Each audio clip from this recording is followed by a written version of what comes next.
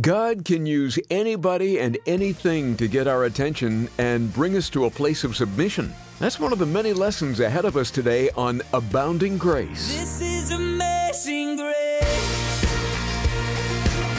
This is unfailing love. That you would take my place. That you would bear my cross. You laid down your life. That I would be set free. Oh, Jesus, I sing for all that you've done for me. Bring up the word submission today, and you think you just spoken a dirty word based on the reactions alone that you're likely to see. But submission is not to be despised or dismissed, but rather embraced. It's to be like Christ, who continually submitted himself to the Father's will. Today on Abounding Grace, we will take you to the Garden of Gethsemane. Now, many Christians right away think of this as a place of prayer, and it was. But Pastor Ed Taylor says it's also a place of submission. Here he is in John chapter 18. The Garden of Gethsemane is a place of submission. Notice verse 2. And Judas, now at this point, we should all be booing Judas. We've done that at every service. So next time I say and Judas, I want you to boo him, okay? You ready? So I'm going to read it from the beginning. When Jesus had spoken these words, he went out with his disciples over the brook Kidron, and there was a garden which he and his disciples entered, and Judas, we should boo him, the betrayer, the one that turned on our Jesus. But don't forget, we learned last time we were together, there's a little bit of Judas in all of us. There's a little bit of betrayal in all of us. Self-centeredness, looking out for ourselves. So when you boo, make sure you remember yourself. You don't want that attribute in your life. You don't want to go down as a betrayer, do you? I don't. I want to go down as somebody that was loyal and someone that was faithful to the very end. And so when you think of Judas, you know, if it was a movie, it would be so fun, it would be so great, and then the lights would go down in verse 2, and Judas, boo, who betrayed him, also knew the place, for Jesus often met there with his disciples. How many times in 3 years has Judas been with Jesus in the garden? Watching him, praying with him, praying for him. This was nothing new to Judas. And yet, he doesn't come alone, notice. Then Judas, having received a detachment of troops, that doesn't tell us much, but let me tell you what it means. Over 600 Roman soldiers is this detachment. Judas came with 600 Roman armed guard soldiers to take Jesus. What did he tell them? What did he tell them about Jesus? That they would need 600 men to come and take. Not only that, 600 men, but there's the religious leaders of the day, the officers and the chief priests and the Pharisees that are putting all this conspiracy together. And not only that, they came with lanterns and torches and weapons. What? Now this is taking place around the Passover. That's where they shared the last meal. Those of you that study such things, you know Passover is a full moon. A full moon means it's very bright and easy to see. You don't need lanterns and torches. You don't need 600 soldiers. What has Judas said? I don't know what he said because it doesn't tell us what report he gave in its entirety. But whatever he said, Jesus was misunderstood. He wasn't there to ambush anybody to come. They weren't hiding to try to jump out after him, after these guys. He wasn't going to fight. And haven't you learned that some of the greatest difficulties that you have with others have happened over misunderstandings? Someone misunderstood you, you misunderstood someone else. Maybe you believe the gossip or whatever it might be. Judas coming certainly did not tell them the truth, except that I know where he's at. He's always in Gethsemane.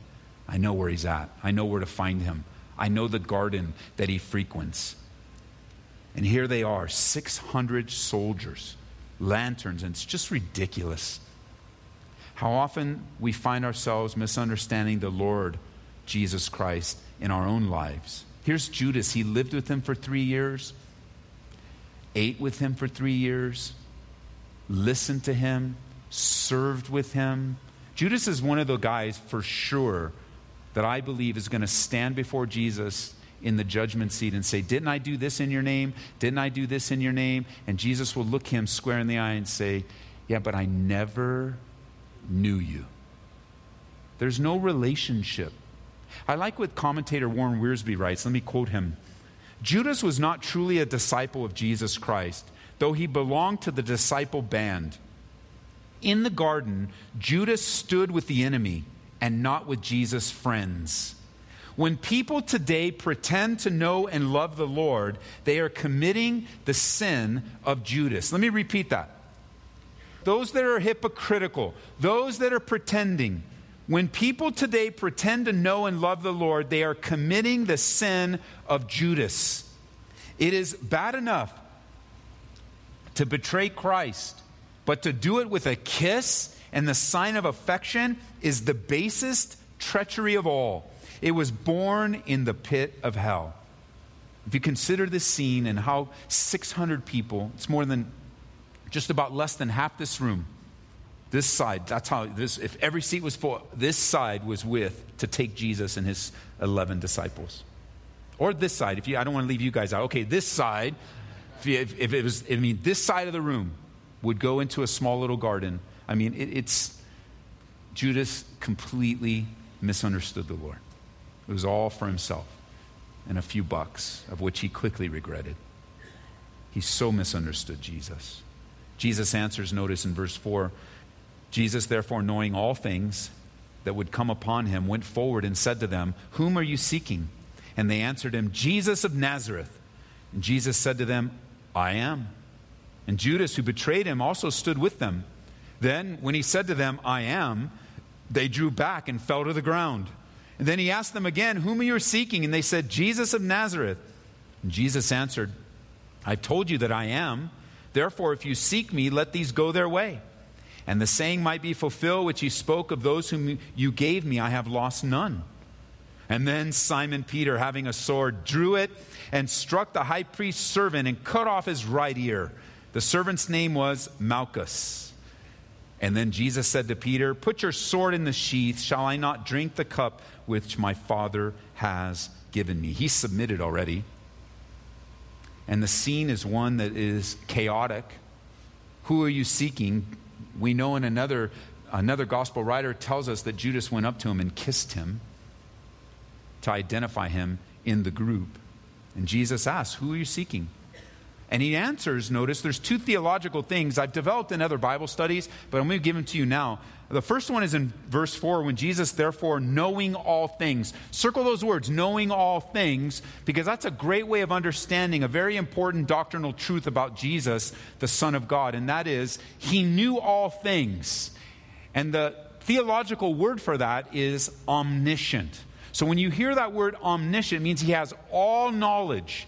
None of this is a surprise to Jesus. He's God in human flesh, and he knew all things. And then secondly, he claims himself here to be God. When he says, who are you seeking? They say, Jesus of Nazareth. He answers, I am. This is the Greek phrase, ego eimi. And it takes us back, you can jot it down, takes us back to Exodus chapter 3, where Moses is there getting his direction from the Father to deliver the children of Israel from bondage and slavery in Egypt. And Moses says, who do I say is sending me? Who is it? And God replies to him, you tell them that I am sent you, the becoming one. He begins to describe himself in a beautiful way. Jesus is claiming here.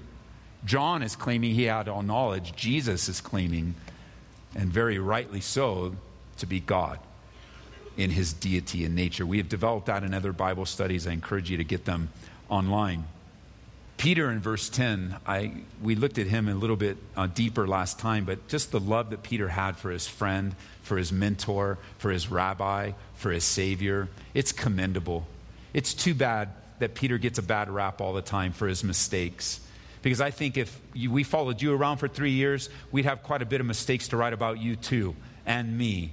A lot of highs and a lot of lows. But can you consider, Peter was so loyal, so faithful, so trustworthy, that at the word of Jesus, he stepped out of a boat and is recorded as walking on water. Peter.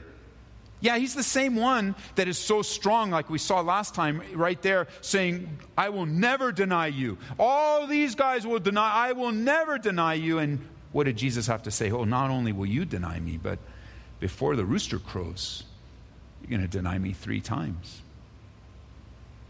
I believe that when Jesus told Peter that, it went right to his heart. He was a passionate guy. He was the kind of guy that lived with his emotions on his sleeves. And you never had to guess where Peter was, what he was thinking, what he thought about something, because he was so impetuous, and he was the kind of guy where, man, you knew if he was happy, you knew if he was sad, you knew if he was mad, you knew where he was. And to have Jesus look him in the eye in front of his other 10 friends saying, you're going to deny me worse than all the others, Peter. It's far, there is so much in you don't know, Peter. It's going to be so bad. It's going to be so painful. I think he took that to heart. I think it pricked his emotion. I think that what we see here in verse 10 is probably an act of emotion. He acts out of emotion here. He takes out his sword, which is the smaller sword, not the bigger sword. It's a smaller sword, and he goes after the high priest's servant. And what do we learn? We learn a lot of things. First of all, man, he was a great fisherman, but not a good swordsman. I think he was going after the head, and he got the ear. And he cut it right off. And yet, what did Jesus do? He's so gracious. So wonderful. He healed the guy right there. And I'm sure Peter appreciates that healing because there was no evidence to say, Peter tried to kill me. Say, well, show us where did that happen? He cut my ear off. Well, show me your ear. Show me the hole. It's like, no, my ear's back. That Jesus put it back on. And what are you going to do in the court of law? Because it's good that Jesus healed him, because Peter could have very well hung on a cross, not with a thief, taking the thief's place. The penalty for what he did would be crucifixion. It's good that he missed. It's good that Jesus healed him there. But I think, you can jot it down, I think what we're seeing in Peter's life here is something the Bible calls zeal without knowledge. Passion not rooted in the truth. And unfortunately, that's very common. Romans chapter 10 speaks of a zeal for God, but not according to knowledge. Peter's passionate about helping here, but lacks the foundation of wisdom. Jesus did not need Peter's protection. Jesus did not want Peter's protection. Jesus did not ask for Peter's protection, but his emotions got the best of him. And he acts out in this passion to protect his friend. And there are many in the church today, in the church world today, that are zealous and passionate, but lack a foundation in God's word. And what happens is that they're running to and fro with things they've said are from the Lord, that they want to be from the Lord, but in reality, they're not rooted in God at all and have no basis or substance in the Word of God.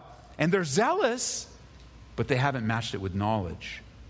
Zeal, remember, always needs to be channeled with the truth so that it doesn't hurt others. Let me bring it down to us. We're not going to be in the garden with Jesus with 600 soldiers, but we do live lives where we're surrounded by people. And we are emotional human beings. God created us with emotions. Some of you are just like Peter. You wear your emotions on your sleeve. It's not really hard to find out if you're happy or sad or what you're feeling about. And we all have feelings. And feelings can be very strong and very powerful. And let me just say this. When you're ministering to someone, opening the Bible to them and helping them get through something, one of the worst things you can do is to try to talk somebody out of their feelings. That's just not a wise thing to do, because we feel what we feel. I mean, if I'm sad, I'm sad. You coming to me and say, well, you shouldn't be sad. That's not good counsel. The reality is I am. And the answer to the emotion is, well, in sadness, the Bible says, man, there's sadness in the evening, but joy comes in the morning. So don't worry, the Lord's going to give you joy. And when you're dealing with someone with emotions, to try to talk them out of their emotions, it doesn't even make sense. They're feeling what they're feeling, and what they need is knowledge from God's word to temper the emotion. And let me just say this, and I've said it before, but it's worth repeating. Emotions are real. But if you're one that typically acts out of emotion, you're going to make a lot of mistakes. Because emotions are real, but they don't always tell us the truth. You can be mad about something that we shouldn't be mad at all. And you can be sad about something that really doesn't require sorrow. It's just our emotions. They get the best of us. And they can be overwhelmingly strong. And emotions are God's gift to us. They help us in a variety of different ways. But just remember this. You can be zealous and passionate and act out of emotion, but know this, your emotions don't always tell you the truth. And when you and I act out believing a lie, sin is crouching at the door. And a big mistake is about to take place, just like Peter. It was a huge mistake for him to take his sword out and try to take down. What did he think? Is he going to take down? I mean, he went after a servant. What did he think about the Roman soldiers? Is he going to take down all 600 of them as well? I mean, he obviously wasn't thinking too straight. He was acting in the moment. He was acting in the emotion of the moment. And I believe, in addition to this, I believe that Peter was probably in a very serious spiritual battle, wrestling with his emotions, hearing his rabbi, his friend Jesus, tell him that he's going to deny 3 times, and having to wrestle with the reality of, I'm not going to deny 3 times. What's wrong with Jesus? What's happening? We need to have him longer on the earth. He can explain that. I mean, just wrestling. It's the battle for his life. And he gives into the emotion and finds himself in a place, he finds himself in a place of absolute out of control. And maybe his actions here were zealous and emotionally driven. Because when we lose contact in that abiding relationship with Jesus, we'll often try to make up for it with zeal. When we're not abiding in the Lord, as he tells us in John 15, we try to make up for that in activity. So you'll find someone where, you've been distant from the Lord for a while, you've been disconnected, and you want to come back. So you say, I'm going to read more, I'm going to pray more, I'm going to serve more, I'm going to give more. And you're making up for it in all this activity, but never really being led by the Lord. None of it's really directed by him. It's all emotion driven. Some of you are in the fight of your life because of emotions. One side not willing to give in, one side not willing to repent. Whether things are good or not, we want to have that steady relationship where we are led by the Spirit. In Romans 8:14 it says, for as many as are led by the Spirit of God, these are sons of God. We don't want to get into, church, we want to be very careful that we don't get into a cycle of rededicating our lives every single week, while jumping back into a worldly lifestyle seconds after leaving a church building.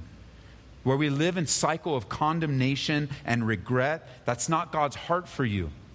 It's not God's heart for you to be so emotionally driven, to find yourself committing some sin, and then the weight of guilt and condemnation, and then you go farther and you commit another sin, and then the weight of guilt and condemnation, and then you go far, and before you know it, you've wandered away. But then you come to your senses, you come back, I'm going to rededicate, and then you start finding you're drifting away, and before you know it, that's your life. Sin, rededication, sin, rededication. Listen, let me just clarify. If you're in a place in your life right now where rededication and commitment to Jesus Christ is needed and necessary in your life, by all means do it. Do it now without any hesitation, not holding anything back. But listen, it's not God's heart for you to live a life like that, back and forth, back and forth, back and forth. Because here's the thing, you don't know and I don't know when that last cycle of sin will be the one that destroys you. You kind of go out thinking, well, I've rededicated before, so I can do it again, and you just don't know. You're messing around with fire, man, and you're going to get burned. No, what the Bible teaches is something far different. The Bible teaches that when God forgives us, he frees us from guilt and condemnation. The Bible says in Psalm 103, verse 12, as far as the east is from the west, so far has he removed our transgressions from us. In Isaiah 43, verse 25, it says, I, even I, am he who blots out your transgressions for my own sake, and I will not remember your sins. Micah chapter 7, verse 18, who is a God like you, pardoning iniquity and passing over the transgression of the remnant of his heritage? He does not retain his anger forever because he delights in mercy. That's old covenant characteristics of God. How much more in the new covenant of the blood of Jesus Christ, where the Bible says that when you are born again, when I'm born again, that we immediately and instantly become new creations in Christ. Old things pass away. Behold, all things have become new. That is something to rejoice with God. That's your life. That's your life. You don't have to go through, I'm a new creation, I'm an old creation, I got to get born again 1,000 times. Listen, when you're born again, God changes you. And let me just say, I am so glad I did not meet the old you. I mean, when I was the old me, I met the old you in many ways as you walk into the church and God changes your life. But I'm glad that you and I didn't meet when before we were born again. It would have been disastrous. But it's not that way. You are not the old you. The Bible declares that the old you has died and you are a new creation in Christ. For those of you that realize this, you now begin to walk in the wisdom of God so that your zeal and your passion is tempered by the knowledge of God's word and confirmed by his truths, so that you're not zealous without knowledge, but you're zealous with knowledge. And whatever is going on in Peter's life here, I'm very, very grateful that according to Dr. Luke, we know in Luke 22 that Jesus answered and said, permit even this, and he touched the ear and healed him. And to me, it's just a blessing to see that the last healing that Jesus performed was to help clean up a disciple's mess. And how many messes in our lives has God been so faithful to come alongside and clean up for us and restore and rescue us, even from ourselves? We'll stop right here for just a minute or two, but don't go away. Pastor Ed Taylor has more to share with us from the Gospel of John. And this is Abounding Grace. Just a few things we want to tell you about. If you'd like to hear today's message again, log on to aboundinggraceradio.com. Again, we're on the web, aboundinggraceradio.com. You can also download our free app and access our teachings that way. Search for Ed Taylor or Calvary Church. See if this sounds familiar. You come across an atheist or non-believer that has some questions about Christianity or the Bible. It's about that time you scratch your head in confusion and don't know what to say. Well, allow Ron Rhodes to help in a book called 5-Minute Apologetics for Today. Now, the book is short, giving you one-page answers to common questions and objections. Request a copy today when you support Abounding Grace with a gift of $25 or more. You might think of it as our way of saying thank you. You can do that by calling 877-30-GRACE. Again, the number is 877-30-GRACE. Now, you may not realize this, but we are listener-supported, and each dollar that's sent in is an investment in God's work over the radio and the internet, and will be prayerfully and responsibly used. You'll be helping people all across the nation and around the world grow in their relationship with the Lord, and in some cases, come to Christ. You can make a donation online at aboundinggraceradio.com.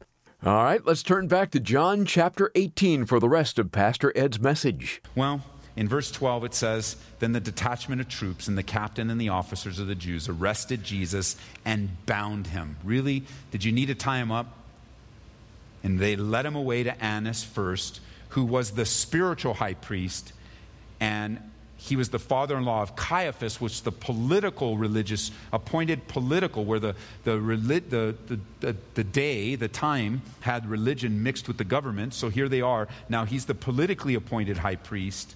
And there they are together being used to accomplish God's will. Because in verse 14 it says it was Caiaphas who gave counsel to the Jews that it was expedient that one man should die for the people. Now he only meant it to bring peace to the Roman Empire, to bring peace to Jerusalem. But in reality, even though he had no connection with God, he was speaking the truth that it was more expedient for one to die for the salvation of all. He just didn't know it. And it just reminds me, God can use anybody in our lives. God can use anything in our lives to get our attention and to bring us to a place of submission. We'll get more into that next time on Abounding Grace when Pastor Ed Taylor returns to John chapter 18. This is amazing grace. This is unfailing love. That you would take my place. That you would bear my cross. You laid down your life. That I would be set free. Oh, Jesus, I sing for all that you've done for me. Abounding Grace is brought to you by Calvary Church, Colorado, here in Aurora.